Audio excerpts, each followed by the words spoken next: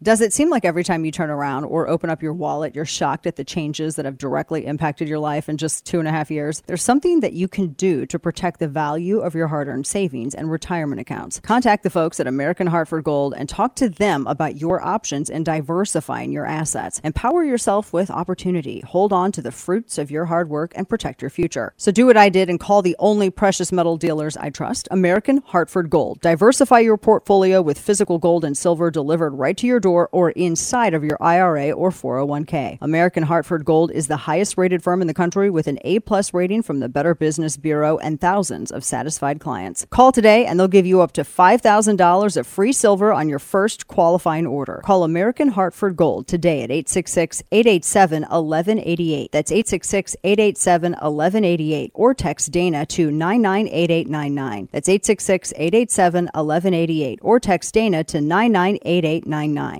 You know, it really is astonishing hypocrisy. You've got Eric Adams, you've got the governor of New York, you've got the governor of Massachusetts, you've got the mayor of Washington, D.C., the mayor of Chicago, the mayor of San Francisco.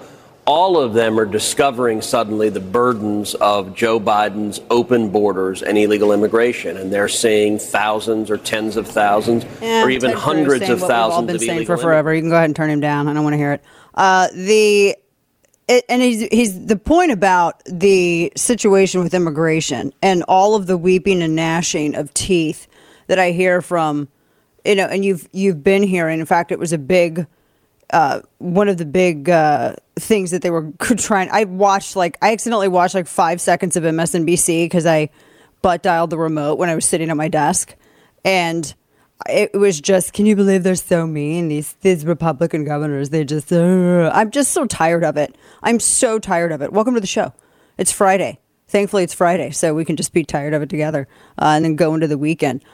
Starting the top of this program, Dana Loesch with you, and you can listen coast to coast. You can stream the radio program as well, and you can also find us on YouTube, Facebook, Channel 347, Direct TV as well. So one of the big headlines that I saw that came out last night on this, and this was LA Times. Check this out. I know. The Biden administration is now considering forcing people who enter the country illegally to remain in Texas. To stay in Texas.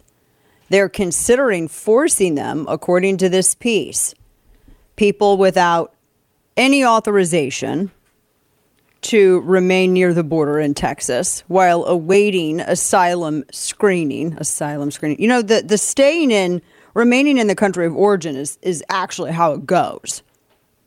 That's actually how it's supposed to work. So that's a huge departure here. And I thought that was kind of interesting. I thought that they liked people who entered the country. So, that's what they were told. That's what we were told. That's what they had said with the sanctuary city stuff, et cetera, et cetera. So they said it's the remain in Texas idea. They said it has yet to be finalized.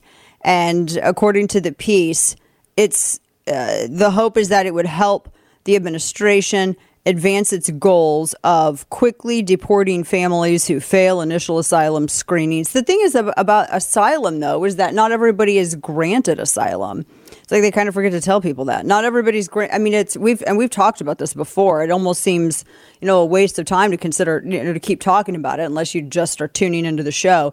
Just because you're claiming asylum doesn't mean that you're going to get asylum. There's like a whole thing that goes into it. So they said that they're trying to say that it recalls Reagan's efforts to limit asylum seekers in the late 80s. I will say that under Reagan, we had like a major, default amnesty. But I will also add he had a Democrat Congress at the time as well. So take that for what you will. But this is because Biden's mad. Here's why they're doing this. Here's why the Biden's administration is considering this. They also want to track people through GPS monitoring devices like ankle braces. Apparently, some whistleblowers are already telling the press what's going on about this. They said that the families would be put through an asylum screening process to determine whether they could stay, et cetera, et cetera. The reason that the Biden administration is doing this is because he's getting so much heat from blue state governors. and voters in some of these, purplish kind of states. So they feel like they've got to do something to alleviate this, because you've had Kathy Hochul go out there and say that they simply cannot sustain the, few thousand that have been sent to them. You also have Eric Adams, who's screeching, Gavin Newsom, who's mad, people in Maryland who are angry, and DC who are angry. And so Biden's getting a lot of heat from these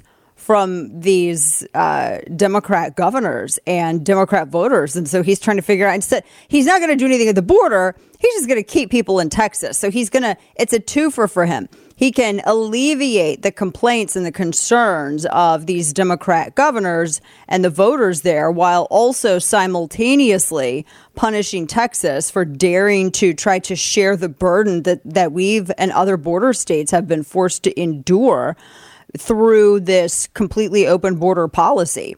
And so I tweeted this. How did I say it? I got to pull my tweet. How did I say this last night? Oh, I asked, why do Democrats hate immigrants? That's what I said. I mean, seriously, though, if this had been something that a Republican would have floated, don't you think that the amount of heat that they would get, what do you think that they would get? What do you think they'd get? What kind of criticism? Oh my gosh, you're forcing these people to stay in Texas. Oh my gosh, you're forcing them to stay there. Remember, they also simultaneously say Texas is horrible and all these other states are absolutely horrible because of the conservative, limited government laws that have been passed. So which is it? Which is it? I'm very curious about this. They need to pick a lane. We're going to talk more about this here coming up because there's a lot more. And the ongoing fighting over people sending people who are entering illegally, because millions of people crossing the border in these border states, and Border Patrol can't deal with it. The administration is purposefully withholding any additional resources to help staff and provide for Border Patrol. So what are these? What are you supposed to do? Now, we had said that Greg Abbott was he made this statement yesterday that they're going to appeal this judge's decision to remove the buoys. And I think, so now I pointed this out yesterday. Have you guys seen some of the big aerial footage? Because now a U.S. appeals court, so Abbott appealed this. This happened yesterday evening. It was yesterday evening. And it was an ABC piece that first reported it. And they had said that a federal judge, because originally a judge said, no, the buoys have to be moved. Well, then an appeals court granted Texas the emergency stay, allowing the state to keep the barriers in place for now. I'm not trying to be a jerk here, but have you guys seen the photos of the said barriers? The buoys. Have you seen them? Because the way that they talk about them, Democrats act like they run the entire damn length of the Rio. Have you seen them? Because I used the photo that ABC used. All right. I tweeted it out. I used this photo. And I noticed something that was quite interesting, because they're not permanent structures. They're temporary, allowing Border Patrol to move them up and down the Rio as they see fit. But they keep saying barriers. Now, for those of you watching the simulcast, you are going to see the image in just a moment. But for those of you who are listening and not watching the simulcast, let me explain to you what the people who are watching the simulcast are seeing. So it's an actual picture of the Rio, and you see this line in the river. Those are the buoys. They're all linked together. And it's just one little curve in the middle of the Rio. And then you have unopened river on either side. So imagine, I'm just trying to think of if it's like a cranberry farm. You know how they have the little buoy around the cranberries and you can just literally walk around it and the outside of that. Okay, so why couldn't someone just literally swim around it? I'm looking at, and that's not the only aerial photo of these buoys. I spent an ungodly amount of time. I fell down the buoy rabbit hole. If you were curious as to whether or not one existed, it does. I'm not going to besiege you without. I was like, I'm not sending all this stuff to Juan because he's going to murder me the second I walk in the studio today, because there's tons of these photos. Now, I'm not saying that it's not a good idea. I'm all for any kind of force multiplier that Border Patrol wants. Get it to it. But the way that the media is talking about this, they act like this is worse than the literal, like, actual metal or concrete wall that's being built on land. They act like you're stopping the flow of the river and killing all the fish, because they've thrown out every single thing that they can about the buoy situation. Oh my gosh, you're stopping the flow of the river. You're violating a treaty with Mexico. You're killing wildlife. All of this stuff. Literally, it's not even a mile. And you can stand on the bank and you can see it, and then you can turn your head ever so slightly and see the end of it and walk around it. So I just got to point that out because, what in the world? Why can't you just go around the damn thing? The media is making this out to be like this is so crazy, and that it's actually just, they act like it works better than a legit, like an actual wall. But that's the way they're doing it. I had to share that with you because I was looking at all these aerial photos. And in fact, I found one photo. It had headlines and stuff over it from a website I don't like, but it showed like actual illegal immigrants like queuing up on the Mexico side of the border, looking at this is an aerial photo of buoys, and then you could literally just walk around the side because there's a real shallow portion. I can't. But this is the way the media is presenting it. It's insane. It's absolutely insane. So that's like one of the big things that we're dealing with today. Now, in addition to this, a couple of other things that we got to touch on, including all of this stuff with the masking. And we're going to try to get into some of the 2024 stuff with this too. I saw this yesterday and I'm trying to figure out why. I mean, not why I saw it, but why this happened. I don't know if you saw this or not. The headline, I think this is the Huffington Post. It says 13 presidential libraries issue a rare joint warning about U.S. democracy. The subhead, their statement stopped short of slamming individuals as it called for a recommitment to the country's bedrock principles. So they had 13 presidential libraries going all the way back to Herbert Hoover, calling for a recommitment to bedrock principles, including rule of law and respecting a diversity of beliefs, of belief sets. I thought this was kind of weird when I saw this, because I thought, why is this out here? Like why would you put this out now?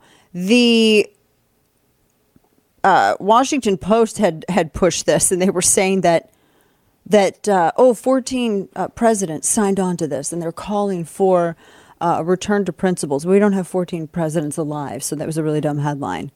But why did they do this now? And apparently, like, some of them actually made statements. They had an executive director of the George W. Bush Institute. They had a joint statement. The Eisenhower Foundation. They said the Eisenhower Foundation didn't sign. They said they respectfully declined to sign the statement.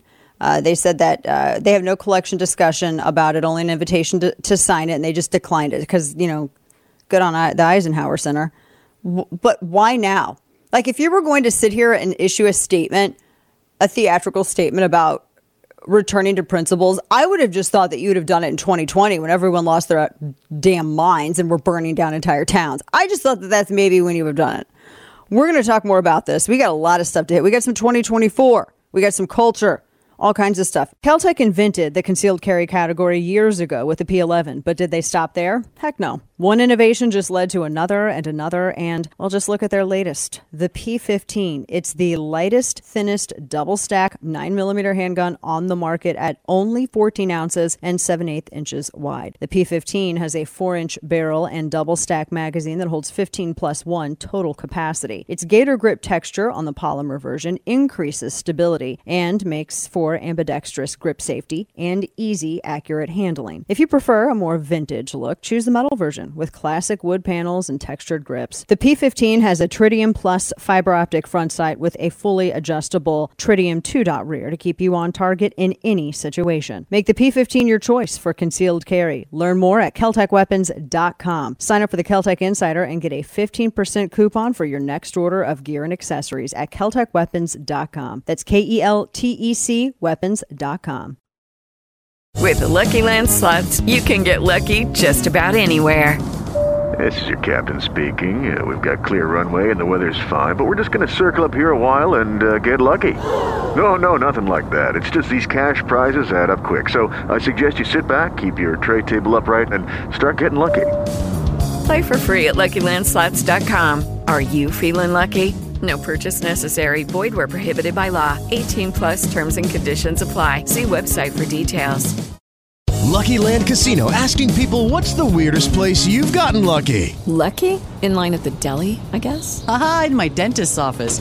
More than once, actually. Do I have to say? Yes, you do. In the car before my kids' PTA meeting. Really? Yes. Excuse me, what's the weirdest place you've gotten lucky? I never win and tell. Well, there you have it. You can get lucky anywhere, playing at LuckyLandSlots.com. Play for free right now. Are you feeling lucky? No purchase necessary. Void where prohibited by law. 18 plus. Terms and conditions apply. See website for details. And now, all of the news you would probably miss. It's time for Dana's Quick Five. So on this day in 1504, Michelangelo's David was revealed in Florence. If you ever get a chance to go and see it, you absolutely should. It's very cool, and his butt is huge. Moving on, because that was important to say. The One Chip Challenge. Why are things so stupid? This is in BC. It's called the One Chip Challenge. It's been pulled. So a spicy tortilla chip is accused. The mother's saying that this chip contributed to her son's death. They're called Paqui. They're super spicy tortilla chips, and it's marketed as the One Chip Challenge. So, like, it's so spicy you can only have one. And a woman says that her son consumed a single chip and it killed him. The chips are sold individually, and their seasoning includes the Carolina Reaper and another super hot pepper. But the Reaper is like the hottest pepper in the world. And each chip is packaged in a coffin-shaped container with a skull on the front. And so a 14-year-old ate the chip, went to the school nurse with a stomach ache, passed out. He was pronounced dead at the hospital. The autopsy hasn't come in, but now the chip manufacturer, they're pulling them from the shelves. So I don't know why you would. That's like a novelty thing. I don't know. Let's see. Also, this is interesting. An AI-generated song done by Drake. AI-generated Drake song is up for a Grammy nomination. It's a track made from an AI-generated vocal track of Drake, and it was submitted to the Recording Academy for Grammy nominations in 2 different categories. And it's from an anonymous producer called Ghostwriter using AI. And is this what if it wins? Like, what if it wins? Because then it's using AI. There's a lot of questions that are coming up here. So they said that Universal's, they sent a mass email to all these streaming services asking them to block AI from harvesting melodies. This is going to be a huge fight. It's not just with films.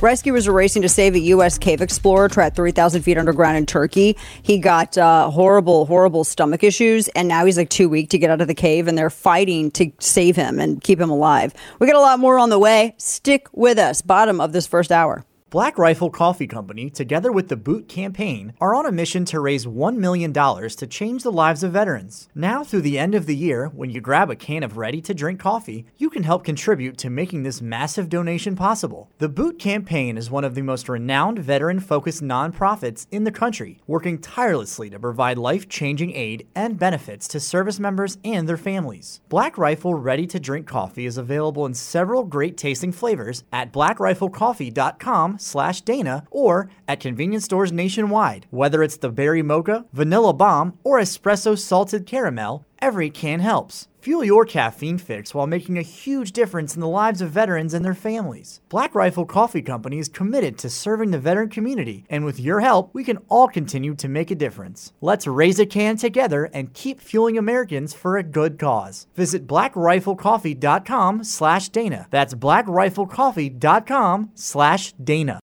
Hey guys, it is Ryan. I'm not sure if you know this about me, but I'm a bit of a fun fanatic when I can. I like to work, but I like fun too. It's a thing. And now the truth is out there. I can tell you about my favorite place to have fun. Chumba Casino. They have hundreds of social casino style games to choose from with new games released each week. You can play for free anytime, anywhere. And each day brings a new chance to collect daily bonuses. So join me in the fun. Sign up now at ChumbaCasino.com. No purchase necessary. VGW Group. Void where prohibited by law. See terms and conditions. 18+. With the Lucky Land Slots, you can get lucky just about anywhere. This is your captain speaking. We've got clear runway and the weather's fine, but we're just going to circle up here a while and get lucky. No, nothing like that. It's just these cash prizes add up quick. So I suggest you sit back, keep your tray table upright, and start getting lucky. Play for free at LuckyLandSlots.com. Are you feeling lucky? No purchase necessary. Void where prohibited by law. 18+ terms and conditions apply. See website for details. YouTube, Facebook, or DirecTV. If you're looking for the #1 afternoon host in the country, you've found her. Download the podcast every day to catch up. The Dana Show. They feel the need to attack because they're scared that we will win based on the merit of the work that Joe Biden and I and our administration has done. I've got theories. See, Kane's out until Wednesday, so I have to take the burden of wearing all the tinfoil by myself. And I've got some theories on why she's talking about this so much lately. First off, welcome back to the program. Dana Loesch with you, bottom of this first hour, getting you set up for the weekend. Here's a terrifying thought. Now think about this. This is a very terrifying thought. So imagine, let's just say 2024 doesn't go the way we want. And I really do think that Republicans are the biggest threat to Republicans, by the way. But let's just say that 2024 doesn't go the way that we want. Let's say that we don't have good turnout. Let's say that it's comparable to what we saw in the special election in Georgia. Because turnout is what kills us, or lack thereof, rather. And let's just say that this barely sentient, cocktail shrimp postured, elderly huckster is reelected. Reelected, yeah. Let's just say. And what if he has, what if he falls? I don't want anything bad to happen, but I'm just saying, what if something happens? Kamala Harris is president. Or consider this. We're in the general election and he has a campaign stumble or something or whatever. Maybe he literally falls. Who knows? He trips over another sandbag. And say that you have, because we have all the early voting, which I hate early voting. I think absentee voting, if you're in college or you have military activities, anything like that. But otherwise, absolutely not. I don't believe in early voting. Sometimes I'll have to early vote if I'm traveling, but I try to avoid it. And it's a little harder for your girl because a lot of times I've had to be in New York and DC literally on election day. So, and I want to vote, but Texas allows you to track your vote, by the way. And I babysit that thing all the way up until it's counted. And I've had to do that twice because I've had to be literally on set doing election analysis day of election. But that being said, I wish honestly that no. But think of it like this. Say that you have the campaign happening and it's in the general election and early voting's underway and then something happens. Biden can't go on and it's Kamala Harris because she's the VP incumbent and she's, for all intents and purposes, they have not signaled that they're going to change this. She's still the VP going forward. She assumes that role. What about all the people that early voted? How does that work? Think about it. Think about it. How does that work? I know. Big thing, right? That's why I think that she's talking about this so much. Because they're preparing her. Biden will step down. He'll win. He'll step down, and then she'll become president. And Democrats will be able to say, oh, we got first woman president, even though you didn't actually vote for her to be that, but whatever. It just really feels like that's what they're kind of angling towards. There's no way that you can look at Biden. Biden is older. He would, running for re-election, he's older than the day that Reagan left office. I know. Now, Steve thinks she might replace Feinstein. I don't think she's going to go back to Senate. But Newsom could show up. Here's the interesting thing. Newsom and Kamala Harris, they've never been cozy. So she was kind of groomed by the Obamas. Do you remember when Barack Obama got in a lot of trouble? Because he went out, this was like, golly, I want to say around 2012, something. She was newly into the Attorney General's office in California. And he went out there for a fundraiser, and he complimented her appearance. And the feminists on the left got mad and said it was sexist. You know, I guess he should have told her she was a dog face. I don't know. But they've kind of kept her close. They've supported her. They've raised funds for her. So she's kind of in that camp. Newsom isn't. Newsom is, that would be very interesting to see kind of how that goes, because very clearly there are a number of very influential Democrats that want to keep him on the side. And I'm going to tell you, we make fun of him like he's a lazy town bad guy, right? He looks like a bad guy. He looks like the annoying older brother of Steph from Pretty in Pink. Guys remember, or Blaine, right? Blaine's the guy who's always wearing the white linen suit that it was slightly crumpled. He looks like that guy's annoying older brother. But make no mistake, this dude is very well connected. I mean, he comes from one of the 5 ruling families of San Francisco. You have the Newsoms, the Pelosi's, the Hearsts, the Gettys. I can't remember the other one. But those are the families that, and they're all very close. They're all intermingled. They're married to each other, etc. He is incredibly well connected. He's got a lot of money, and he's younger than Harris and Biden. That would be a fight between them. And she's not going to win because she's just not liked. Remember, when she was running in the primary, she had the highest unfavorability that they had ever seen of a Democrat in a primary. She ranked at the bottom of below some no names. That's something to keep an eye on. But the more she talks about it, the more suspicious they get. It's weird.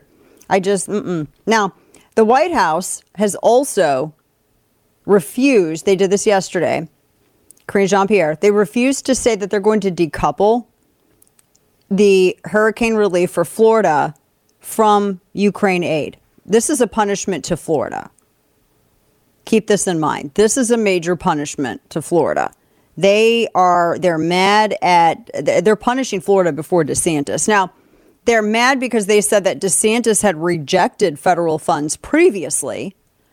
I can't remember how many billions for climate change, but that's what I was telling you about. It was the climate change package that had all these strings attached, and DeSantis didn't, and Florida Republicans did not want to accept that money, because to accept it means you're putting yourself under the thumb of the federal government with its climate change mandates. They didn't want to do that. They're like, we don't need that. We're good. And now with the hurricane relief, people are saying, oh, well, you turned that down, so you must not need it. Or, Chris Christie earlier this week, as we talked about, joined in with Democrats and was mad because DeSantis hadn't supported the Sandy relief pork bill, which only, I think it was measured like a fifth or something of it was actually going to go towards hurricane relief. And then even though they advertised it as being for immediate relief, the rest of it wasn't going to kick in until the following year. And it was so burdened with pork that they were trying to add stuff to a supplemental emergency package, things that you would only include in a reevaluated budget. And so that's why it didn't get a lot of support. I mean, we went over this, $150 million for fisheries in Alaska. They were giving Amtrak a $336 million bailout. They were spending $1 million to buy new cars for the DEA. That's stuff that has nothing to do with Hurricane Sandy relief. But that was just some of the stuff that made up the chunk that they were putting into that request. And one of the other things about it is that even though insurers estimated that the cost for Hurricane Sandy relief was between 20 and 25 billion, Obama requested 60 billion because of the pork. And so Chris Christie joined with Democrats back then and was beating Republicans over the head by not rubber stamping this. And he's still pissed about it today. So that Democrats have also used this. And then, of course, they used Chris Christie because Chris Christie got mad about it after with the hurricane relief for Florida. He got mad about it again and brought this up. And the media was very excited to use Chris Christie to supplement their Democrat talking points on Florida Republicans and DeSantis and hurricane relief. And so the point being is that why in the world they're punishing Florida by trying to tie this to Ukraine aid? So why in the world, what does aid for Ukraine have to do with Florida recovery?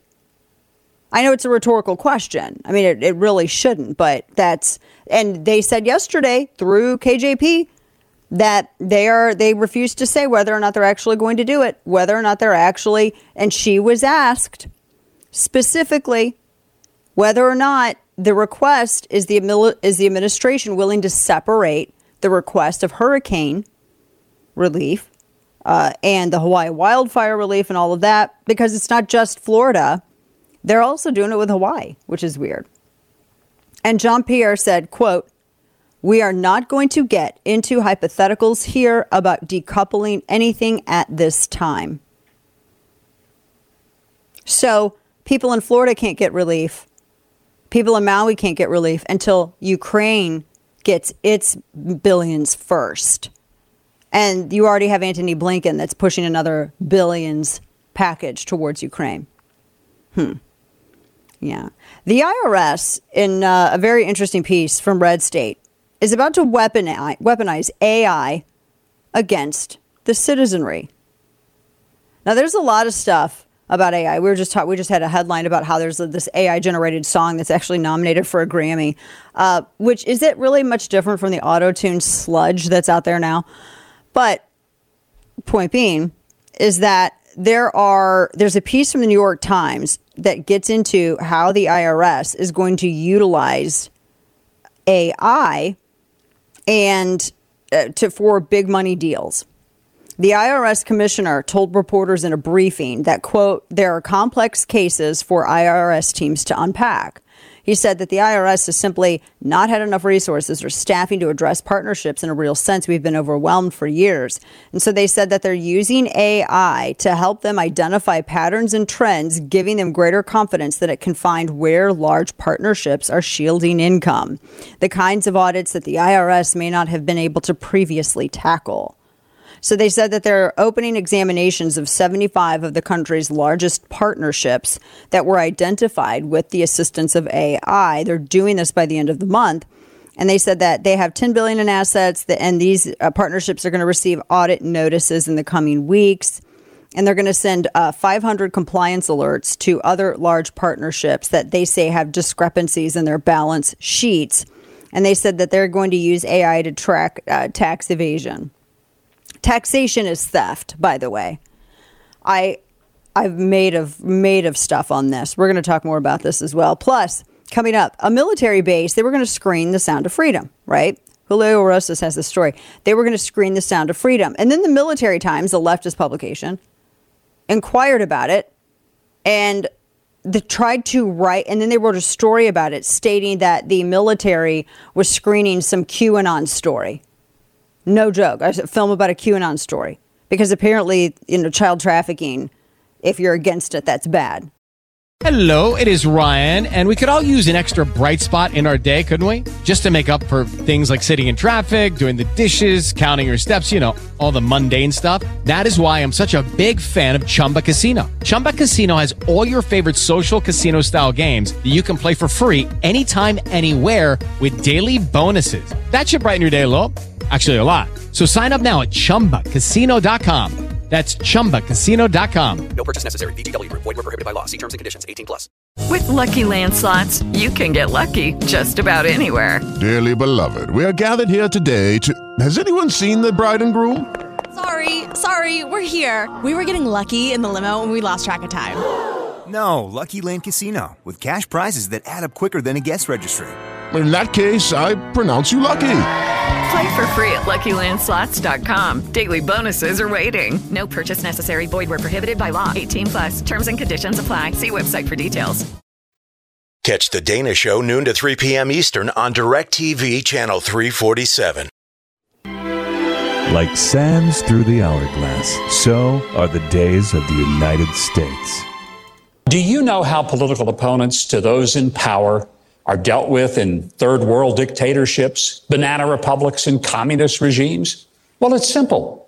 The people in power use their police agencies to arrest their opponents for made-up crimes in an attempt to discredit them, bankrupt them, imprison them, exile them, or all of the above. And if you're not paying attention, you may not realize that Joe Biden is using exactly those tactics to make sure that Donald Trump is not his opponent in 2024. Here's the problem. If these tactics end up working to keep Trump from winning or even running in 2024, it is going to be the last American election that will be decided by ballots rather than bullets. Oh, my gosh. Stop it. Stop. I don't hate the right-wing watch thing. But I saw this clip. I'm like, no, he didn't say that. I know Mike Huckabee, and he's a very nice guy. I mean, his staff is very nice. He's got like a nice setup down there in Nashville. But, dude, come on. I know that it's like irresistible to, ballots and bullets, but no, let's not. First off, can I just say that when I hear people talk about civil conflict, and I'm just talking about, it's anecdotal, I'm talking about my own experience, the people that bitch and moan and say, oh, they're ready for a civil conflict, and it's CIA, chill out. It's like, two people facetiously somewhat. I'm like, I couldn't convince you to come out and phone bank. You thought that was too burdensome, but you think that would be easier? Shut up. That's so stupid. I mean, the problem was turnout. If you can't get people to go out and cast a ballot, you're not going to get them to go out for something much worse. So stop. I just think that kind of hyperbole. I don't agree with that. I think it's unnecessary, and I don't think it's accurate. And I also don't agree with him. I don't think that Biden is opposed to running against Trump.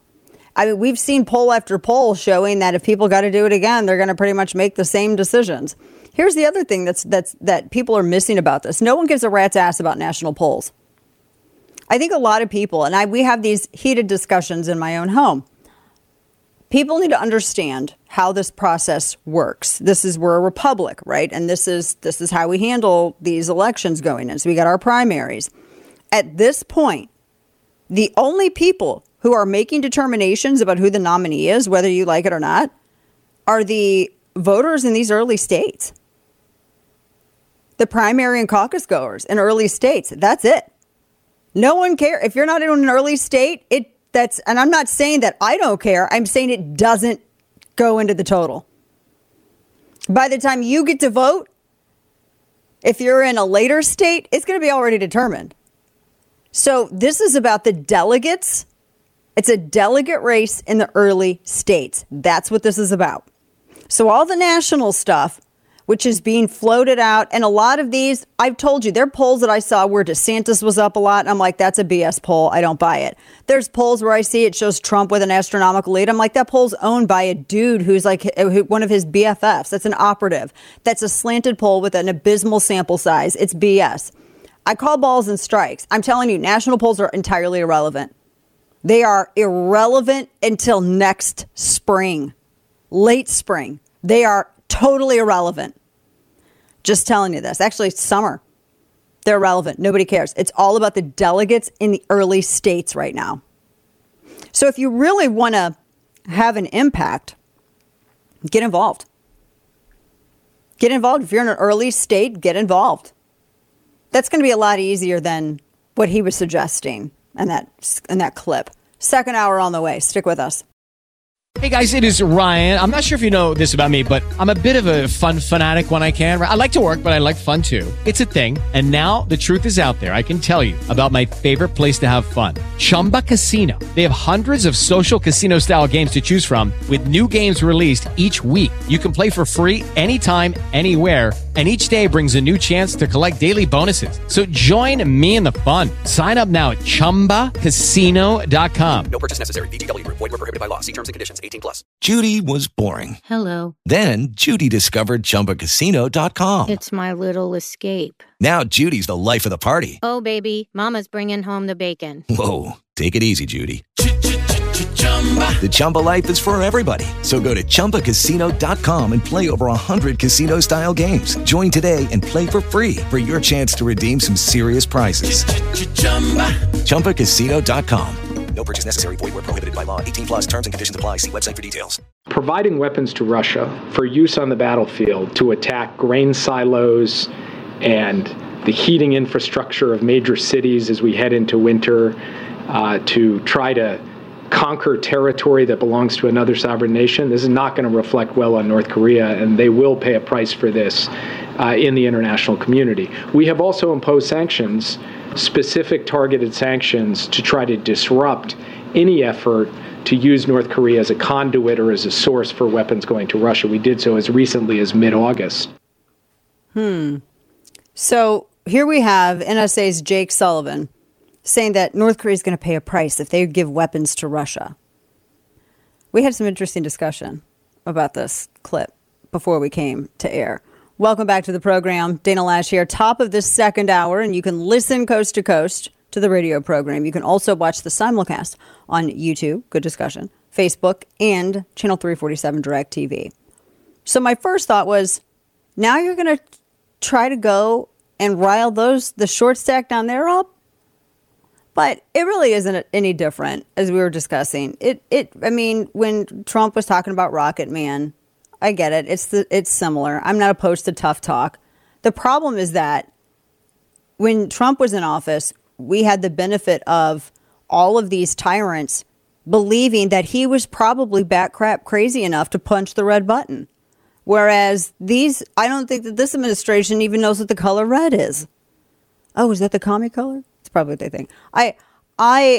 That's kind of the difference here. And this administration is all about placation. Now, the other thing, too, and I'm going back and forth on this.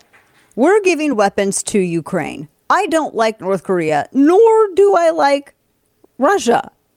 I mean, as so far as the Kremlin and that, and the commies there. I don't like North Korea.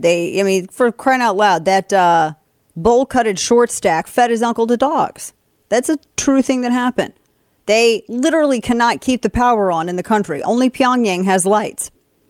Their people are famously undernourished, malnourished, and underfed.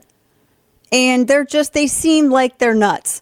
I mean, it's a bunch of generals that have medals for God knows what, all on their jackets. And then you got short stack down there. I don't get it. And his crazy sister, who's like the female version of Dr. Evil with no redemptive arc. So if they give weapons to Russia, we're giving weapons to Ukraine. Do we really? Now, let me just speculate on this. I'm having a conversation about it. I'm not making a statement. Do I care that North Korea is giving arms to Russia? I mean, it's North Korea. What are they known for making besides failure and fear? Nothing. I mean, their rocket launches aren't really successful. They're they're broke. They wouldn't exist without aid from China.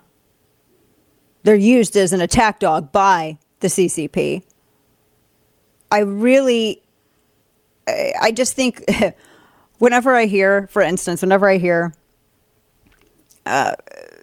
people on the left and they are gun control activists say, oh, military grade this, military grade that. And the joke is you actually don't want military grade anything because it's bad. I just think, like, what's North Korea grade? I don't know. Can you actually depend on it to work? But then Juan made a good point. He was like, well, they're desperate. That is true. Desperation can make something or someone dangerous. Go back to the start of World War II. But leading up to Pearl Harbor, Japan was getting desperate. They were trying to expand their imperial boundaries, and they needed to have the fuel and resources to do so, which is why they were looking to conquer any nearby nation that had any kind of resources that they could exploit to use to that effect. And they were getting desperate with the tariffs and everything else. They were getting desperate, and they were backed into a corner. And it was sort of a last, a Hail kind of Mary for them. And that desperation made them crazy. And there's Japan, though. I mean, they were far more along than North Korea is now. But it is still, there's a point to the danger in desperation. And I also think it shows the desperation of Russia. Because Russia is looking for any weak reed that it can grab right now. Any dream that Vladimir Putin ever had of recreating the Soviet Empire is gone. It's never going to happen. I mean, first off, he fed all of the young men into a meat grinder. And then secondly, he really lost, I think, the support of his people. They tried to do kind of a Stalingrad 2.0 argument to get the people all amped up to fight against Ukrainians. And that really didn't work well. And you remember that, too, from World War II history. I was watching a great sidebar. We're going to take on a little trip. I was watching a great documentary about, I'm a huge World War II buff, and I've seen almost every documentary. There's one on Netflix that's World War II in color. It's halfway through, it's garbage. They have some of the stupidest people that opine on this, and they get so woke and so political. And I had to speed through some of it because you just had a bunch of know nothing woke people who were talking out of their backside, a la Jim Carrey and Ace Ventura. So, but there's one doc, I think this was on Amazon, maybe it was on Amazon Prime, but it was looking specifically at everything with Stalingrad, and that's, ultimately where urban combat was kind of created in fighting back against the Nazis, who were really good at fighting from a distance and using artillery, and they had to find a way to disable that or to make up for that. And so you lure them in, you get close, you take them out. So, but there was this propaganda effort at the time that they used, and people in Stalingrad were already mad. They were already kind of disillusioned after World War I. They were tired. They didn't want to keep going. They were tired of, they were mad over the communism. They were mad about being broke and bread lines and everything else. So they used this major, massive propaganda campaign. Fight for the motherland against this horrible, cruel invading force, and it worked because they had so many volunteers, and it was incredibly successful. And it was one of the battles that kind of turned the tide for World War II. And they are trying to recreate that with Ukraine, but it's not the same. It's not working. That's when you heard all about they were trying to revive that propaganda and use that, but it's not the same. And they're all also not making great military decisions either. So I look at this, they look entirely desperate to the point where they're willing to debase themselves by being second fiddle to China. And yes, China's communist, and you can sit here and say Russia isn't, but you'd be wrong. And Russia's communist, but they're not the same kinds of communism. And they were actually quite competitive and a little hostile towards each other for quite some time, even with all of that. But the enemy of my enemy is my friend is kind of alive and well in that relationship. They're a little bit more than frenemies. And there's an alliance there. But China's being very careful about it. They don't want to look like they're cozying up to them too much. They want to try to look like they're, going legit in the world, right? Nobody believes it. But they're desperate. Russia's desperate enough to debase themselves that way. That's why I always reject a lot of the neocon arguments. Like, oh my gosh, Russia's wanting to expand, Soviet stuff. And they talk about that like that's the bigger threat than China. I mean, China has more steam, for the lack of a better way to put it, than Russia does. And, just with the population alone, a war of attrition is possible. So I don't the whole thing. It's just a weird, you're going to get G20 happening right now. I think China's sending their premier, Xi Jinping, who's afraid of Winnie the Pooh. He's not going to show up. Although, how amazing would it have been? Because India's hosting. I think they would have allowed somebody to show up in a Winnie the Pooh costume to protest if Xi Jinping did go. That would have been amazing. But when you have Jake Sullivan talk about this, do you realize that to some people, going back to this, that it looks odd to say, well, if they provide this entity with weapons, that's bad. But we're providing the entity which they're fighting. I'm just strictly looking at logic. I'm not making a statement because I know everyone is so eager to use that as a way to disqualify critical thinking in this country. We're not playing that game. But do you see how the logic looks off balance here? That's my whole point. But that's what this administration's doing. It's inconsistent.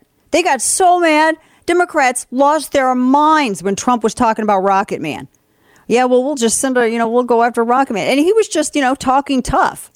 Oh my gosh, Democrats, do you remember this? We covered it. We played like montages. They lost their minds. They had people convinced that you all were going to get nuked from North Korea. Oh my gosh, they lost it. But this? How is this any different? This is what I'm talking about. This isn't whataboutism, which is the last refuge of the intellectually vapid. This is consistency. Where is it?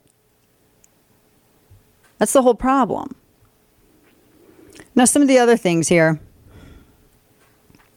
We were talking about IRS and AI. Speaking of military, Julio Rosas had this story. It's very interesting. So he writes over at Town Hall, U.S. Southern Command in Doral, Florida, was going to host 2 screenings of Sound of Freedom in August and October. But they canceled after the Military Times, a little bit left-leaning, inquired about, oh, it is 2. I can hear someone say, no, it's not. Yes, it is. Inquired about it. The framing of the story that they had is like they parroted everything that Legacy Press was saying. They were trying to tie it to QAnon conspiracy theories and acting like it's just a bunch of conspiracy theories, even though it's legit based on an actual story. It is literally based on a real story about child sex trafficking, which is a major problem. I mean, are people, if you haven't seen it, I bought tickets for it. I haven't gone to a theater to see it. I get real if the kids or animals involved, man, that's heavy for me. I get real upset, and especially, and I know it, and I've actually watched some docs about the guy who really this all kicked off on. I mean, I think you need to support the film. If you can't go to a theater and see it, you need to purchase tickets anyway. But and Jim Caviezel obviously is in it. Mira Sorvino, who I adore. I love Mira Sorvino.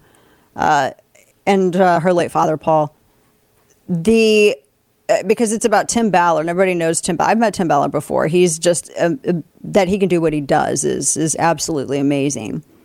And, he's, some of the stories and the things that he's gone through, and these are all real things, right? These are all real, they're real stories. These are real things that are happening. And I don't know why the Military Times would question the screening of this. It's based on a real story. It has nothing to do with QAnon anything. I don't even know what the hell QAnon is. I honestly think it's a government psyop. I really do. I have theories on that. I actually think it was like some COINTELPRO psyop where they were trying to like turn conservatives against each. I really do. I have like theories on this. But I guess we're trying to say that because Jim Caviezel talks like a conservative, this is probably QAnon. And can you believe the military is going to do it? So they asked about the film showing. Southcom nixed the event, and they sent an email out to the base that they canceled the free screenings to prevent the appearance of copyright infringement. But no, the film you could view it at local, anybody could see it, and they made it very, very clear that they wanted people to screen it. And the Military Times then went to say, oh, well, Caviezel's personal views are problematic to the nature of the movie. And then the Military Times cited Media Matters, the Soros-funded smear arm of the Democrat Party. It is Soros-funded. Go and look at Open Secrets. It's been funded. It was created with his cash through Tides Foundation, still funded. I have fought with Media Matters for 15 years. Yes, they are.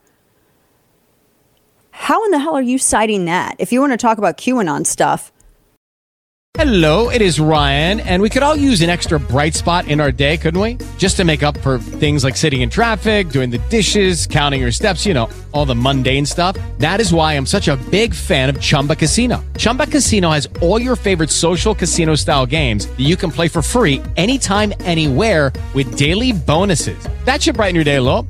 Actually, a lot. So sign up now at ChumbaCasino.com. That's ChumbaCasino.com. No purchase necessary. VGW Group. Void where prohibited by law. See terms and conditions. 18+. Hey guys, it is Ryan. I'm not sure if you know this about me, but I'm a bit of a fun fanatic when I can. I like to work, but I like fun too. It's a thing. And now the truth is out there. I can tell you about my favorite place to have fun. Chumba Casino. They have hundreds of social casino style games to choose from with new games released each week. You can play for free anytime, anywhere. And each day brings a new chance to collect daily bonuses. So join me in the fun. Sign up now at ChumbaCasino.com. No purchase necessary. VGW Group. Void where prohibited by law. See terms and conditions. 18+.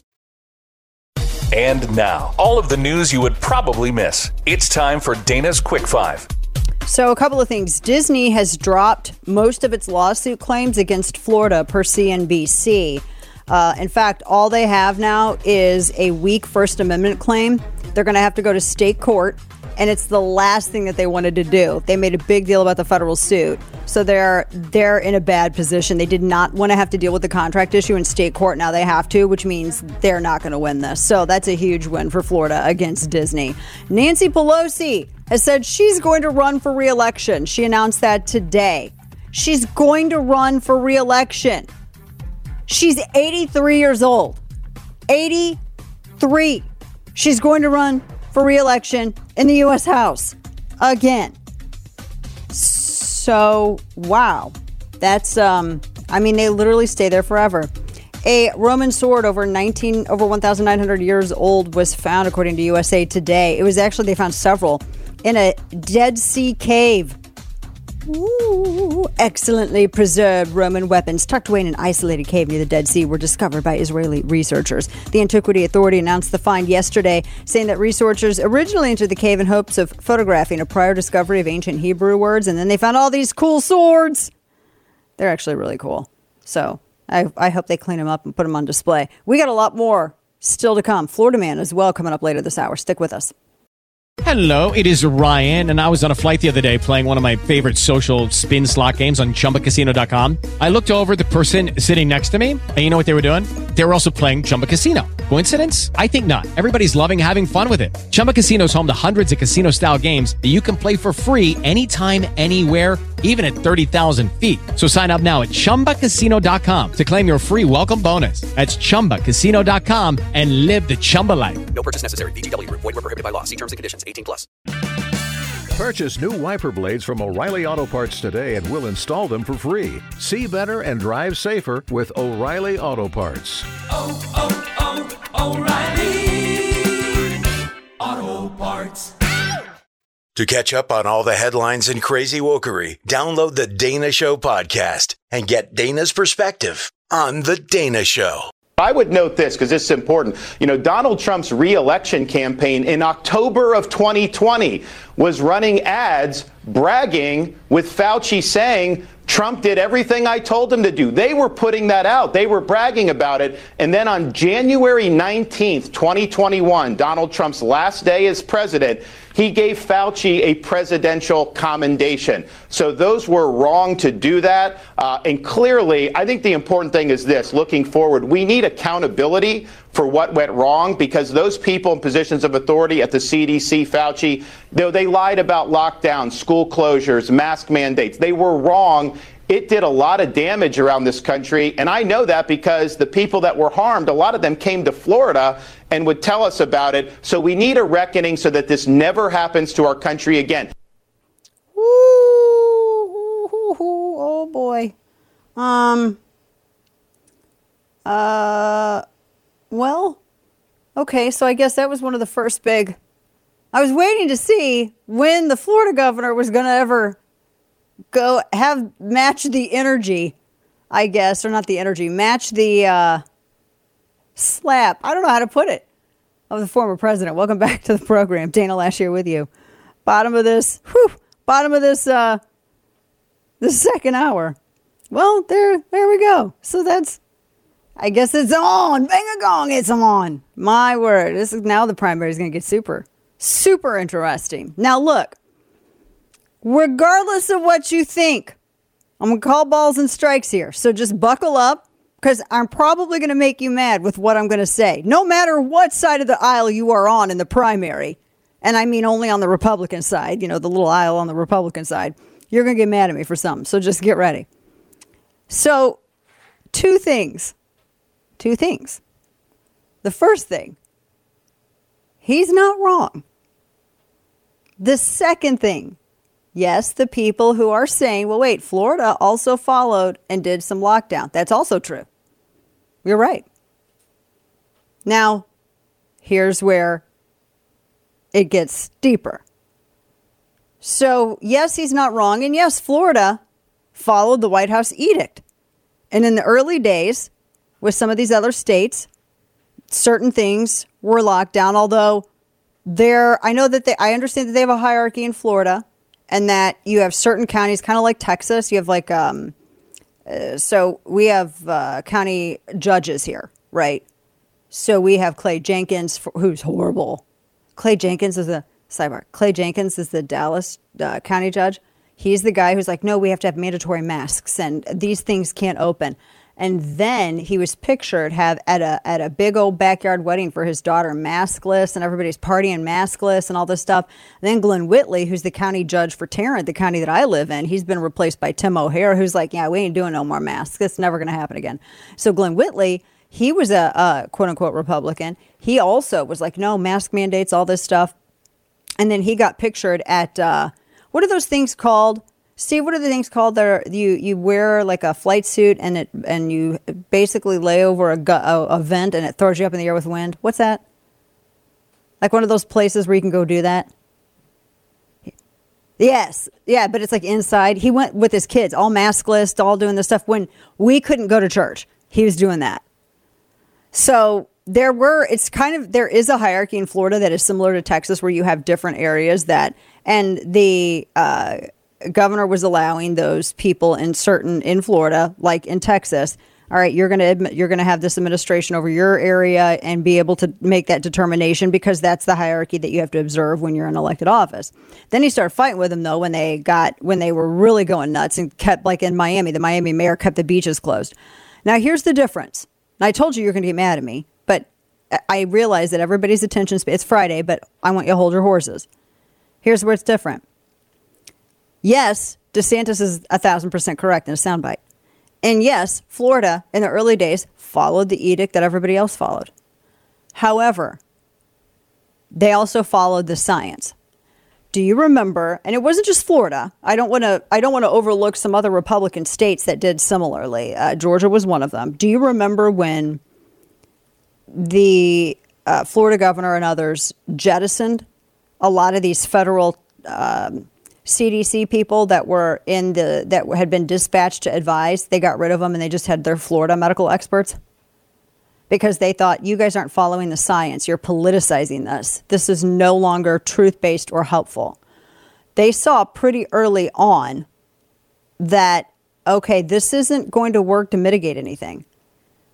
They followed the White House's edict, the president's edict, and then they also followed the science. And when science diverged from what the edict was, they continued following the actual science and everything, and then reversed everything, opened it up, stopped with all the social distancing and that. Now, the reason that we know that this is true, unfortunately, is because the White House got into a spat with Florida about it. And not just Florida, they also got into a fight. I think it was also, South Dakota and Georgia that they were arguing with. They were arguing with Republicans in South Dakota, too. I'm telling you this because we're calling balls and strikes. I guarantee I'm going to make you mad on something. So there was a letter that had been sent from the White House to Florida, from the Trump White House to DeSantis in Florida, demanding the reinforcement of the mask mandate and social distancing. This was in 2021. Washington Examiner obtained the letter. And the Florida administration was told that, quote, aggressive mitigation must be used with uniform implementation of 2 to 3 ply well-fitting masks and strict physical distancing. I'm quoting it verbatim. And they were saying that they needed to do this in order to improve their virus response.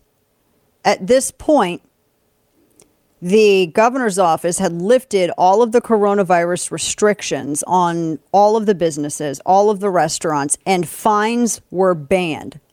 Now, you will remember they were fighting with different county administrators over this, because some parts of Florida, some elected officials wanted to implement fines, and they were threatened by the governor's office.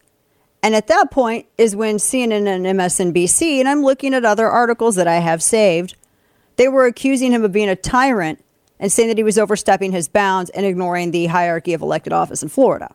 So you're damned if you do, you're damned if you don't. And there was a radio interview in which, so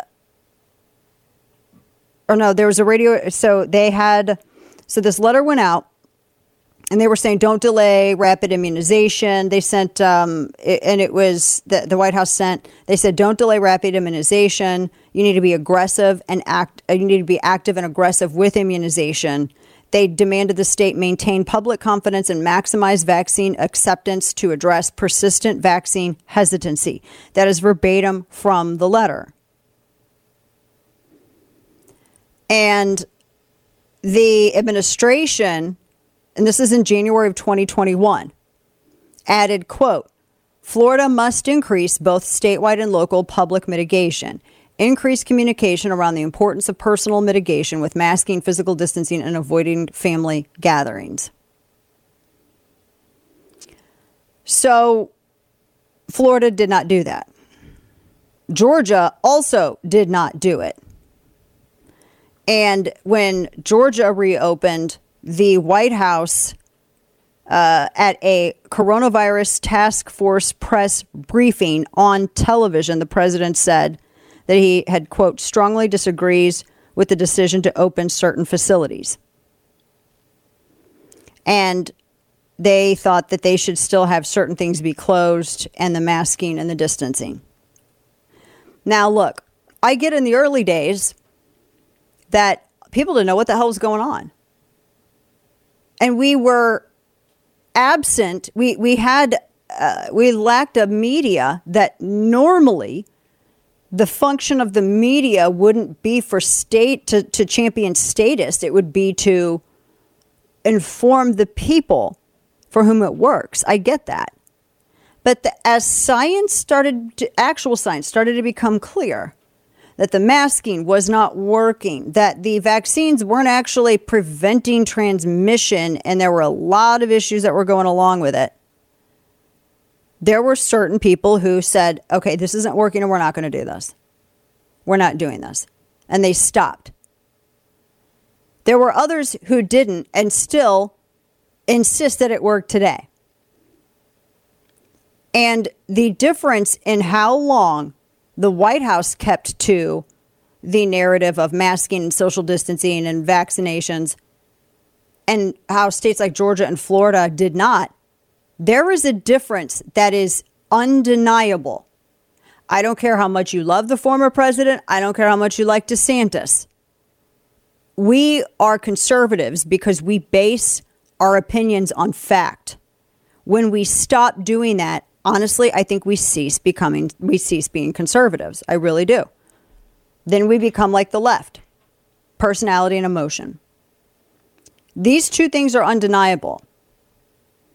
And I don't think that you can retcon the story on this and rewrite the history on this. And that's one of the things that, I see people trying to do. And I'm like, we live this. I had friends, my kids had friends who literally left Texas, even Texas, because Texas was closed, and decamped to Florida. I had friends who took their kids out of New York and went to Florida because their schools were open, when schools in Texas weren't open. I mean, we live this.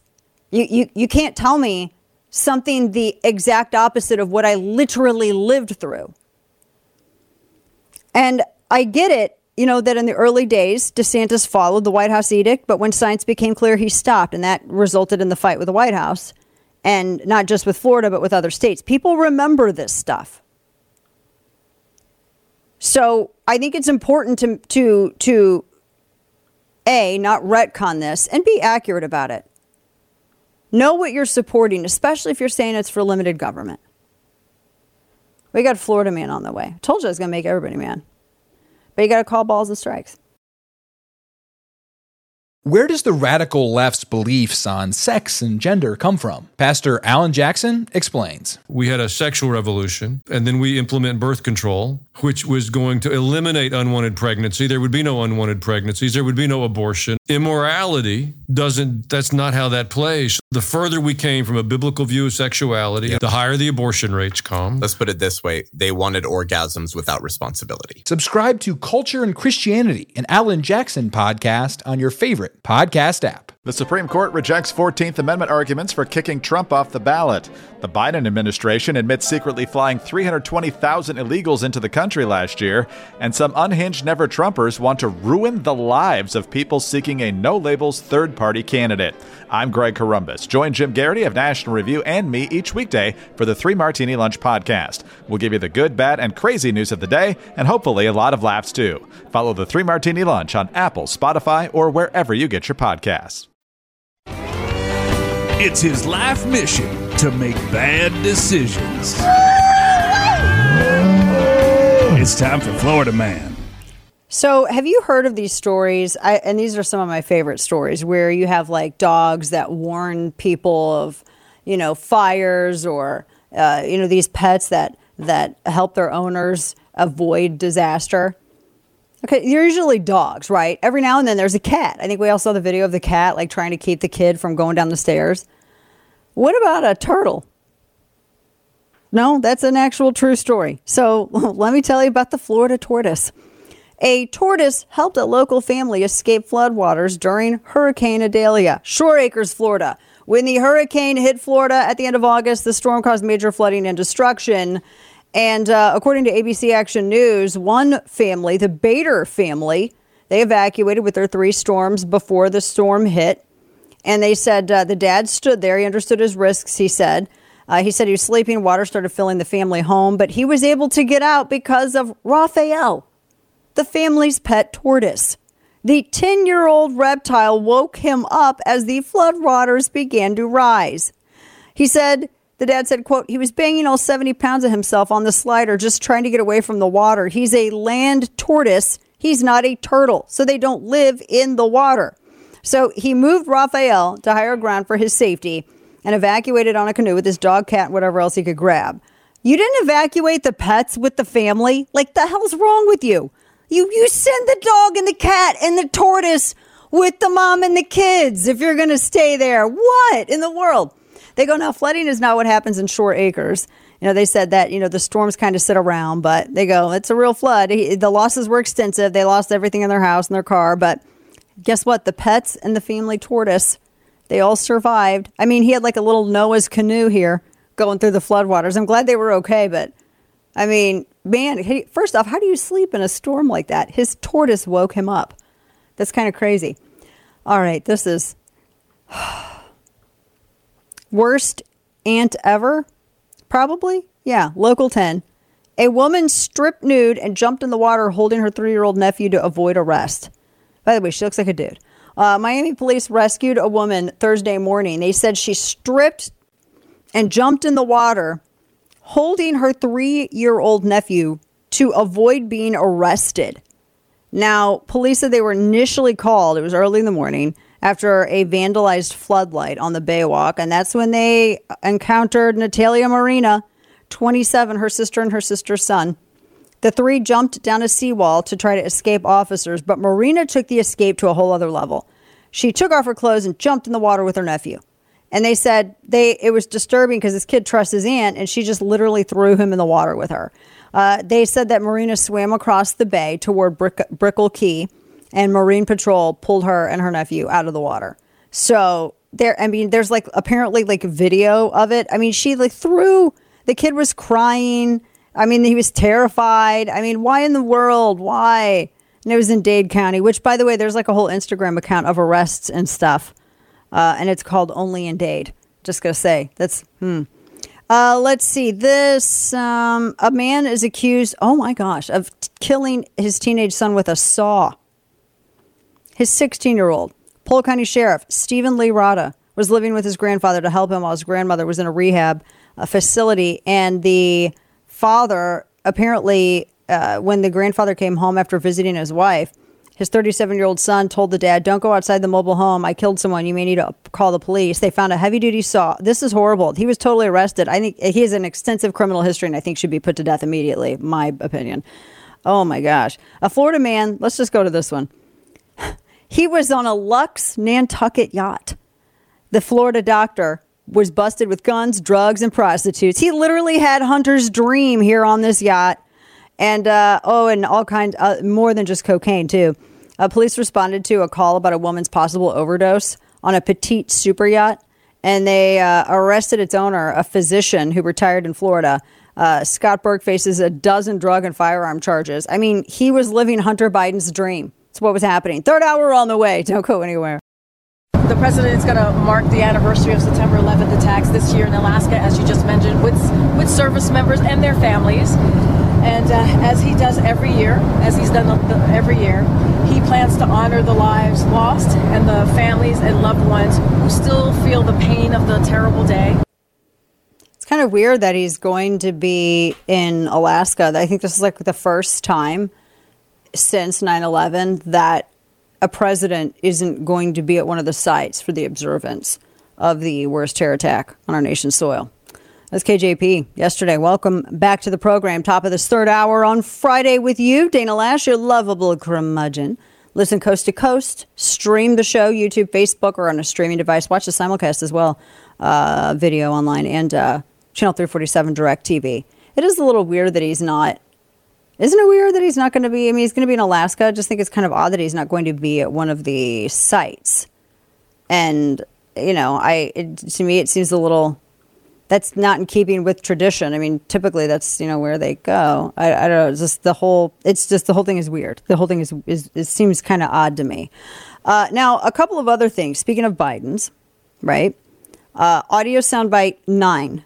The charge that's coming for the president's son, supposed to be the indictment by September 29th on the gun charge. I said yesterday when we were talking about this on air that I really feel like this is the weakest thing they could have gone at him on, and it's also the easiest thing that they could go at him for because it's the only thing that doesn't implicate Joe Biden.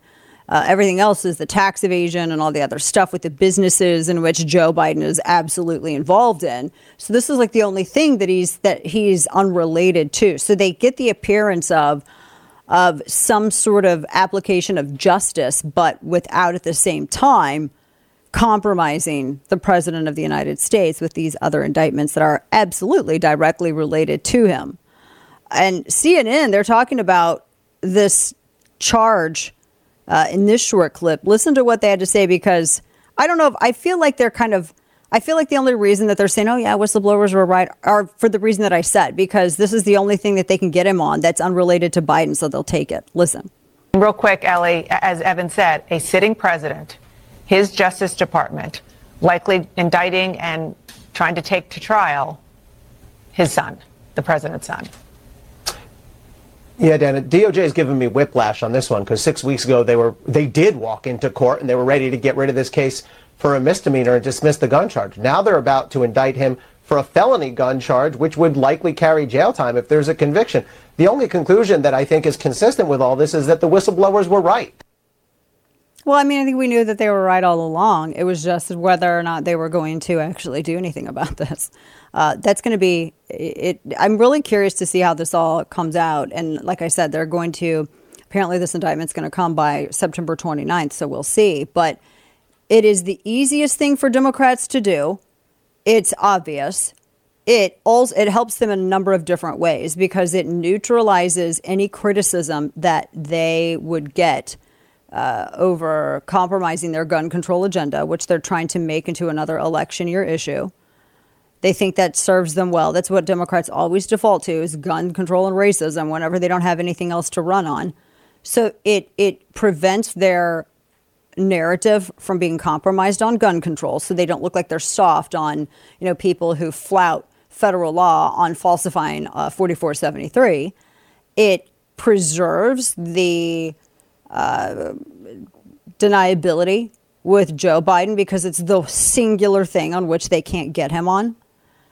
And so I think that's why they decided to go back and upgrade it. They went back to it. And they did this because they thought, well, we're going to have to do something with him. We're going to have to do. That's why I'm just not totally stoked about this. I'm not totally. I want to watch it, and I think that he's due. I mean, obviously, because there are so many other people that for so much worse. But I think that he's actually, because I think he's still getting a pass on this. Now, we'll see what the penalty is, but I ultimately still feel like he's getting a pass on this. So this grand jury indictment related to the gun charge, I was looking at the status document, and how it was in response to this August 31st order. And this is what he was supposed to get, like sweeping immunity on, all this crazy stuff. I still think that if you compare it to anybody else, he would. It's still because he almost got past these charges,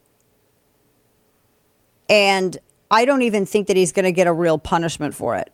I mean, he could get. I mean, they'll charge him, but do you honestly think that they're going to give him the full force of a penalty for this that they would someone whose last name wasn't Biden? That's what I'm saying. I still think he's going to skirt on it. They're just doing this to make it look like they're doing something, and then they're going to wash their hand. They're going to wash their hands of it, and that's going to be it. They're going to be done with it. That's it. That's it. And nothing else. Just wild. But that's the reality of the situation. That's the truth of it. Now, a couple of other things. I want to make sure we got some other good audio that I want to make sure that we hit too as well. Also, this, hang on, let me pull this up. I saw this piece because, they've been having the impeachment of the Attorney General, Ken Paxton, which I think is ridiculous. I saw, John Cornyn was saying, the Republican senator of Texas, who's super unpopular in Texas, but somehow he got more votes than Trump because a lot of people in Texas voted for Republicans, but they just didn't for the presidency. That's what I'm saying. We got a real problem here that we got to talk about going towards 2024, depending on how the primary goes. So he had said that some of Paxton's surrogates had said, well, everybody knew what he was dealing with when he ran for a re-election, which is true. Cornyn was disagreeing with that. So now this is an actual headline. I think this is hysterical. It's over at Mediaite. Texas AG kept a blacklist of journalists, reveals a whistleblower at the impeachment trial. What a pansy headline. Every politician keeps a blacklist. The current president has a blacklist of journalists. Everybody has. Is this person who wrote this piece new to politics? Everybody has one. Now, I don't know if they keep them all like in lists or if they're committed to memory, but this isn't anything new, nor is it anything bad. And how dare someone not entertain every byline associated with Pravda? So they said it was eye-popping to hear during the Paxton trial that they had a blacklist of reporters. So? And? Is this supposed to be earth-shattering? They said it was brought up when Paxton's attorney was reviewing text messages, and a reporter for Dallas Morning News was referenced as someone, and someone suggested she was on the blacklist. I mean, this is commonplace. These people are, by the way, if you want to talk about blacklists, let's talk about blacklists that Democrats have of people that they would send the IRS after if they disagreed with them about politics. I just think that blacklist is probably a little bit more important. Don't you think so? Or what about the DOJ's blacklist of parents that they used with the FBI to tag as potential domestic terrorists for simply disagreeing at school board meetings? If you want to have a discussion as to how dangerous a list is. For crying out loud. This is so stupid and petty. Not that he did it. I mean, hell, there are people that I have committed to memory on a mental list of people that I don't like and I wouldn't give any attention to. This isn't anything new. It's not anything new.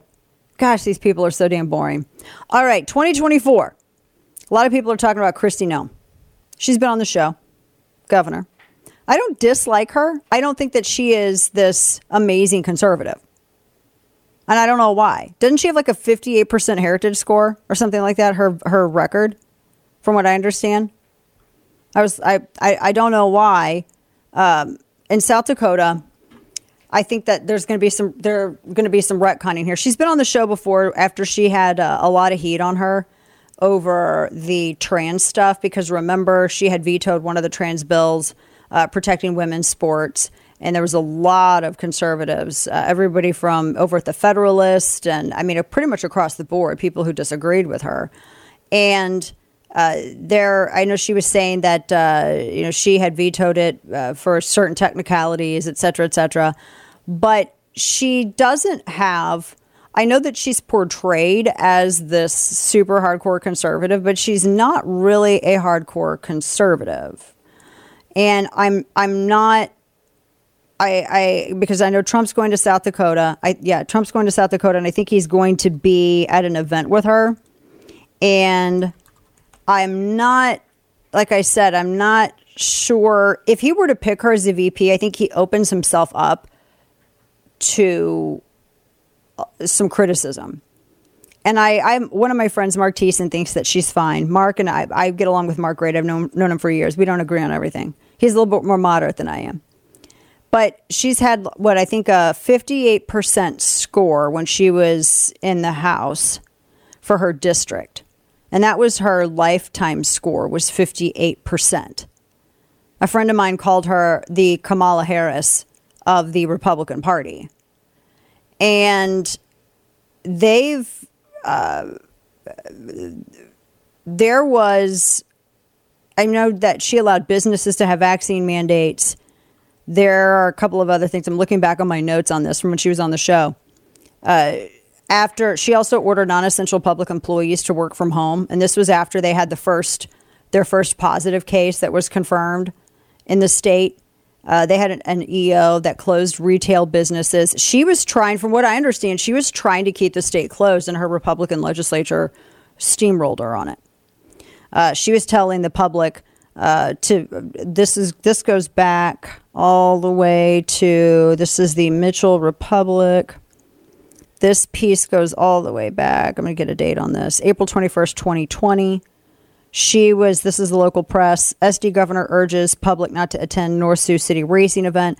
I mean, she was pushing. Now, again, earlier on, there were some governors that followed some of these edicts, some more than others. But she was not on the forefront of doing some of the really good stuff there. I mean, they were still closed. They still had schools closed in her state as late as like 2022. So, and this is from a lot of their local press and some conservative sites too. They mandated masks all the way up until 2021. This was even after South Carolina had banned it. They had totally banned masks in their schools. That's via today.com. And the first time she ever criticized Fauci was in February of 2021. I'm not even getting into the trans stuff yet, because that was a whole big thing. The Federalist Project has a huge, and I want to add, the Federalist website's a pretty pro-Trump site. They had a lot of criticism because she balked at the trans issues. She was on the show with me about that, and I was very nice when I interviewed her, but she was at odds with a lot of conservatives over that. She's playing the game of Thrones, is what she's doing. She's playing it so that when she leaves the governor's office, she still has perhaps a career outside. She's angling for VP. Know that. She is angling for VP. I think Nikki Haley, to an extent, is also. But Kristi Noem really wants to, and this is Trump doing one of two things. He's testing it out, but he's also doing this very publicly as a way to sort of spur more competition for his attention from any other potential VPs that he would have. I don't think that she would. I think if he were to pick a woman for his VP, I don't think that she would be the best one. She's very moderate, and especially the stuff that her record on COVID and that, with the criticism that he's gotten from Fauci with the White House, that he needs to not do that. He's got to shore himself up. How much do you spend from your paycheck in about 100 days? The Watchdog on Wall Street podcast with Chris Markowski. Every day, Chris helps unpack the connection between politics and the economy and how it affects your wallet. The federal government is on pace to spend over $1 trillion per every 100 days. Are Speaker Johnson and congressional Republicans doing anything about it? Enough is enough. Whether it's happening in D.C. or down on Wall Street, it's affecting you financially. Be informed. Check out the Watchdog on Wall Street podcast with Chris Markowski on Apple, Spotify, or wherever you get your podcast. And now, all of the news you would probably miss. It's time for Dana's Quick Five. So a general, Charles Q. Brown Jr., got a lot of names in his name. He wrote a memo to Air Force personnel saying that service members should safeguard national security information from China because their military is targeting American troops and vets for an exploitation campaign, and news that is totally not new. It's kind of obvious. I think that's like something that we've kind of known that they've been doing that. California becomes the first U.S. state to recognize Transgender History Month. Transgender History Month. They've passed a resolution to recognize August, and they said that they said set to be recognized initially next year. Okay. And I hate the phrase lived experience. Isn't that redundant? Isn't that a redundant lived experience? Jimmy Fallon apologizes to the Tonight Show staff following a report on erratic behavior in a toxic workplace. He says it's embarrassing and I feel so bad on a Zoom call. Apparently he is just horrible to people who work for him. He doesn't seem like that, right? Not at all. And a UFO hotspot map shows ties to war zones and atom bombs. Woo. Between Twitter, Facebook, or any of your social media, there's a lot of information out there. That's why your lovable curmudgeon is here to help you make sense of it all. Live or on demand, The Dana Show. Mr. Secretary, I do appreciate that. But who's paying for that cost? Well, as I said before, the deficit reduction is creating space for policies that open the door to access. But let me shift a bit to I just want the students that I spoke to yesterday. I want to hear from them. Big issue. I want to hear about that. But I also just want to level with the American people. That cost is federal government pays for it, taxpayers? Right. It's part of the president's plan, which also includes deficit reduction. You can't discuss what the costs are without talking about how the deficit has been reduced. Yep. And what we're hearing from the American people who are drowning in debt and can't buy a home and add to the economy because of college costs. Yeah, I totally understand that. I'll also note that the federal budget deficit is now expected to balloon to $2 trillion for the fiscal year. How interesting is that? Miguel Cardona, who is the education secretary, is saying, well, it's very difficult for people to buy houses and do all of this other stuff because of the cost of education. Well, who was it in Congress that voted to nationalize student loans, thereby making them more expensive, driving up the cost of college? It was under not last administration, but the administration before that administration. It was under the Obama administration when Joe Biden was vice president, and they led this push to nationalize student loans, having the government control the cost of college, essentially. And that skyrocketed the cost of tuition. And there still hasn't been any relief, despite all of the lip service that they pay. Instead, their solution is to have taxpayers foot the bill. And as we and others have broken down time and time again on this program, the people who are seeking relief for student debt, those are people who are going to grad school. It's like over 80-something% of the student loans are people who are going to grad school. These are grad school loans for And the people who are seeking them are from pretty well-to-do socioeconomic statuses. So they don't really need it. And instead, it's the people who are working hard that are forced to pay for it. It creates this manufactured aristocracy of sorts. That's what it does. Welcome back to the program. Dana Loesch here with you. Weirdly, that was CNN that was pressing him on that. Anybody else find that kind of odd? That was CNN that was pressing him on that. That was saying, well, wait, who's paying for it? Because it is taxpayers that are paying for it. You have people struggling now to send their kids to college. I did read, I'm going to see if I can pull this up. I wasn't going to talk about this, but I did save it. I read this story, and it's talking about Gen Z and colleges. I'm going to pull it up here. Gen Z, and they're basically not as many of them are going to college as previous. It's the declining college interest persists. Business Insider, there are a number of, there's actually a Fast Company. Gen Z doesn't care about getting a four-year college degree. Gen Z doesn't care about there is a difference, though. I will say this. I do think some things you need to go to college for. Like if you're going to be a doctor and you're going to cut up people and rearrange their guts, yeah, kind of want you to go and have higher education. You know what I'm saying? I think for some things, law schools and things like that, I think you do need that, but not everything does, and not everybody's made for it. Here's what's different, though, and I will say the good side and the bad side of social media.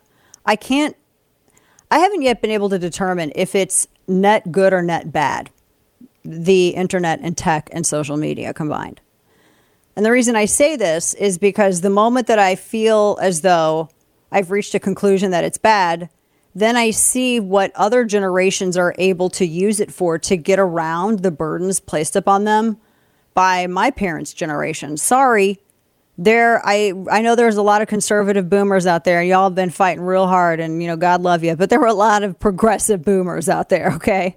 A lot of progressive Clinton kind of boomers out there that did a lot of stuff. A lot of the people in the Senate, progressive boomers that decided to nationalize student loans.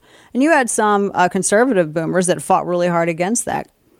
But the reason I say this is because, so there was a report.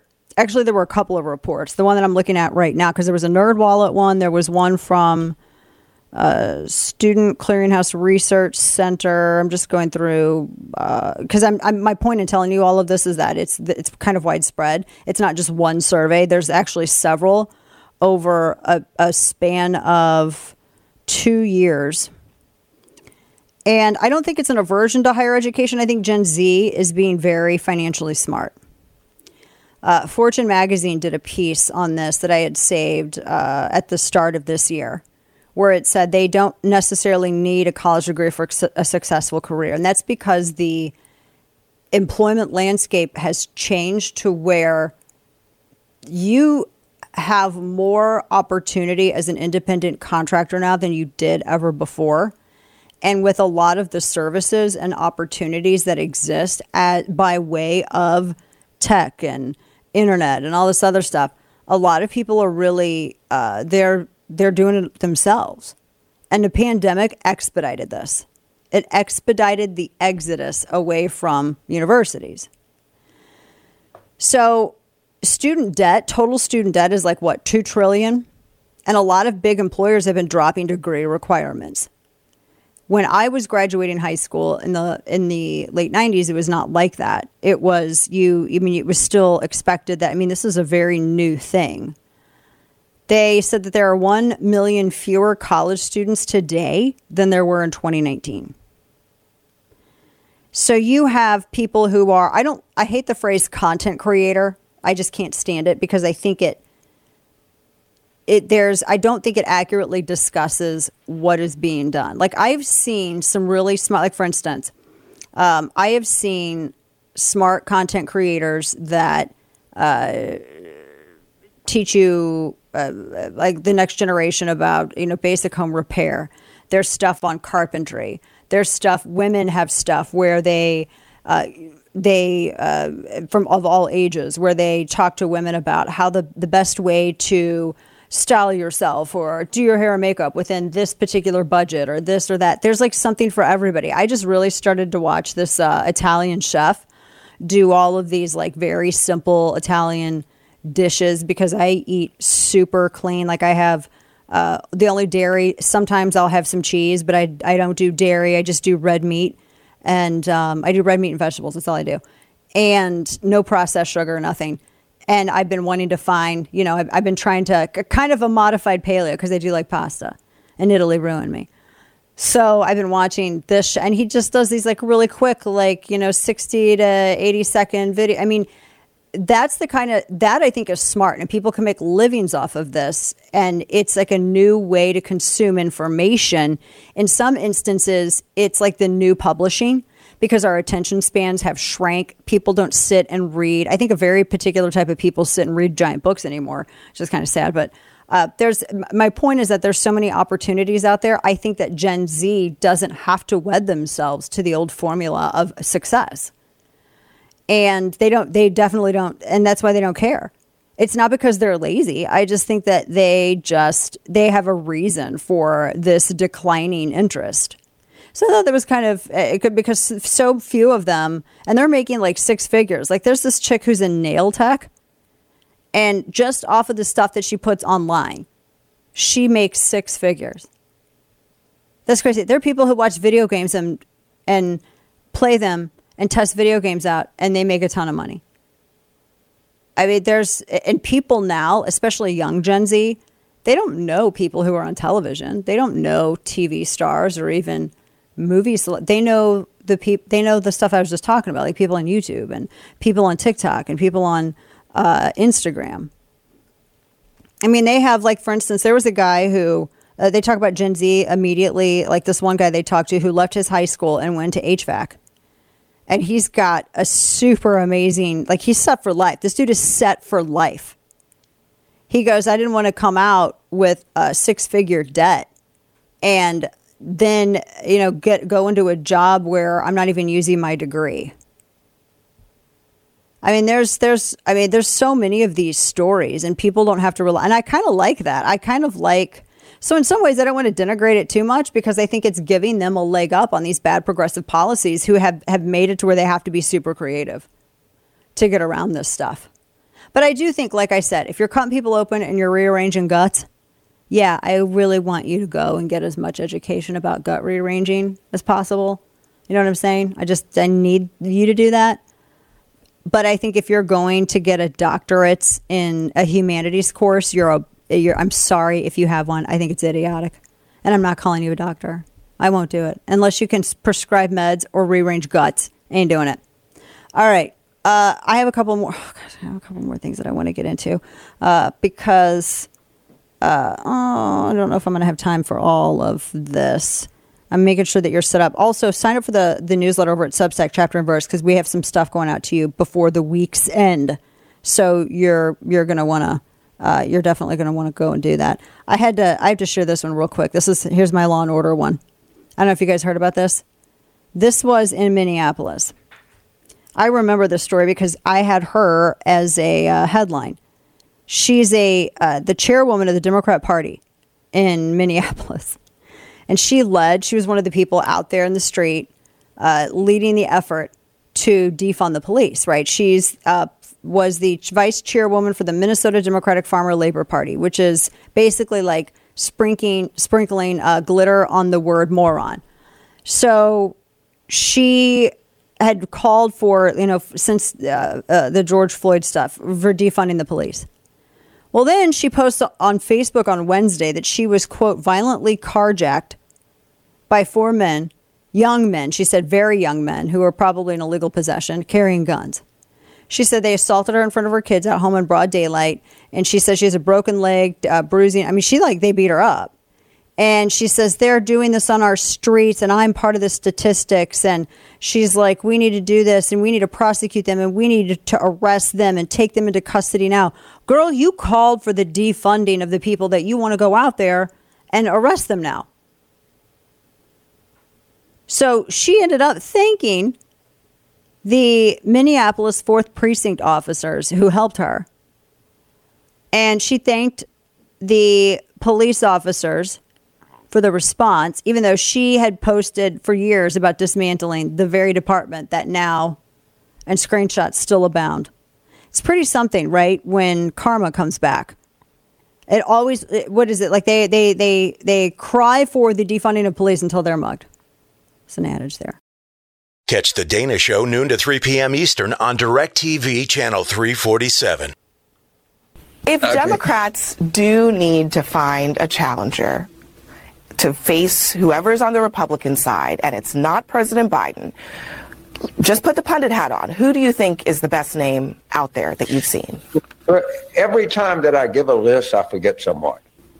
Okay, right? Not a list, a name, one name. What I would say, it doesn't matter what I think. It thinks what Democratic voters think. All right, fair enough. We'll revisit that at another time. James Carville, thank you very much, as always. All right, I don't mind you asking the question. Just get a tooth out of my mouth before you get a name. He just doesn't care. He's so funny. When I was the token at CNN, I did a lot of election and primary caucus. He was one of the few people on the left, even though I thought he was so wrong on everything. I could get along with him because he wasn't totally nuts. There's James Carville on with CNN, and they're trying to get him to say, well, who should challenge Biden? He's not going to do that because he knows he's not going to be a headline. He knows better than that. He's not going to willingly walk in and be a headline. Meanwhile, Republicans get so damn thirsty for media attention. They're like, I'll do it. I'll say it. I'll go after my own side. It's one of the things the left really doesn't do. I'm not saying be hive mind, but it's like the left does it. The left doesn't do it even if it's deserved. The right does it when it's not really deserved. That's what always kind of blows my mind a little bit with how the right approaches stuff. It just, I don't know. It's just kind of, it's just sort of weird. I don't know. And of course, as you know, where we roll into next week, I mean, we'll watch and wait and see what happens with this indictment, but with the Hunter Biden thing, but it's supposed to be by September 29th. Woo! We'll see what happens. I don't know. That's we'll see what happens. They'll probably throw something out. I don't know. Let's just see. Let's just see how this works out. I don't know. I think I'm going to have, there's going to be a couple of things coming out over at Chapter and Verse, which is the newsletter on Substack. So make sure that you go and sign up for that because there's a lot of stuff that comes out. And especially as we roll towards more into the meat of the primary, I'm really going to be watching these early states. I'm not going to be covering the national stuff. And I was explaining because it's a delegate race right now. But I'm going to really be watching these early states. And so what we're going to start to do is more polling data comes in just from with the states that are going earlier with their primaries and caucuses. I'm going to start including that in our in the email prep that goes out to the subscribers that tells you what's going to, kind of what we're going to be hitting on the show and all of that good stuff. So we're gonna get all that on there, and it's gonna be a lot of information. I'll try not to overload you, but it'll be a lot of good information. And of course, no one ever shares your information when you go and sign up over at Substack. No one ever does it. No one shares any of your stuff. And find us on Facebook and YouTube as well. Like and subscribe. We've got our discussion with Dr. Robert Malone that's up there. Some of our past guest discussions are up on YouTube as well. And you can find me on Instagram because there's a lot of stuff that I just don't put ever on Facebook or Twitter that ends up on Instagram. So find us over there as well. All right. Today in Stupidity, Steve is in for Kane on this. What have you selected, sir? All right. There's a movie coming out that takes place in Denmark in the 1750s. So put your mind there. And then this is the question that a reporter had for the director. This is a cast and a Danish production, which is entirely Nordic. It therefore has some lack of diversity, you would say, as also new rules are implied in Hollywood. What are you on to? Sorry, but from the get-go. From the get-go, there is some... Okay. Well, first of all, the film takes place in Denmark in the 1750s. He's asking the director where the diversity is in a film that takes place in Denmark in the 1750s and is about Nordic people. It's like asking, that's like going to, the continent of Africa, during the 1300s. Where are the Nordic people at? Oh my gosh, everything's dumb. Folks, have a great weekend. I'll be back with you behind the mic on Monday.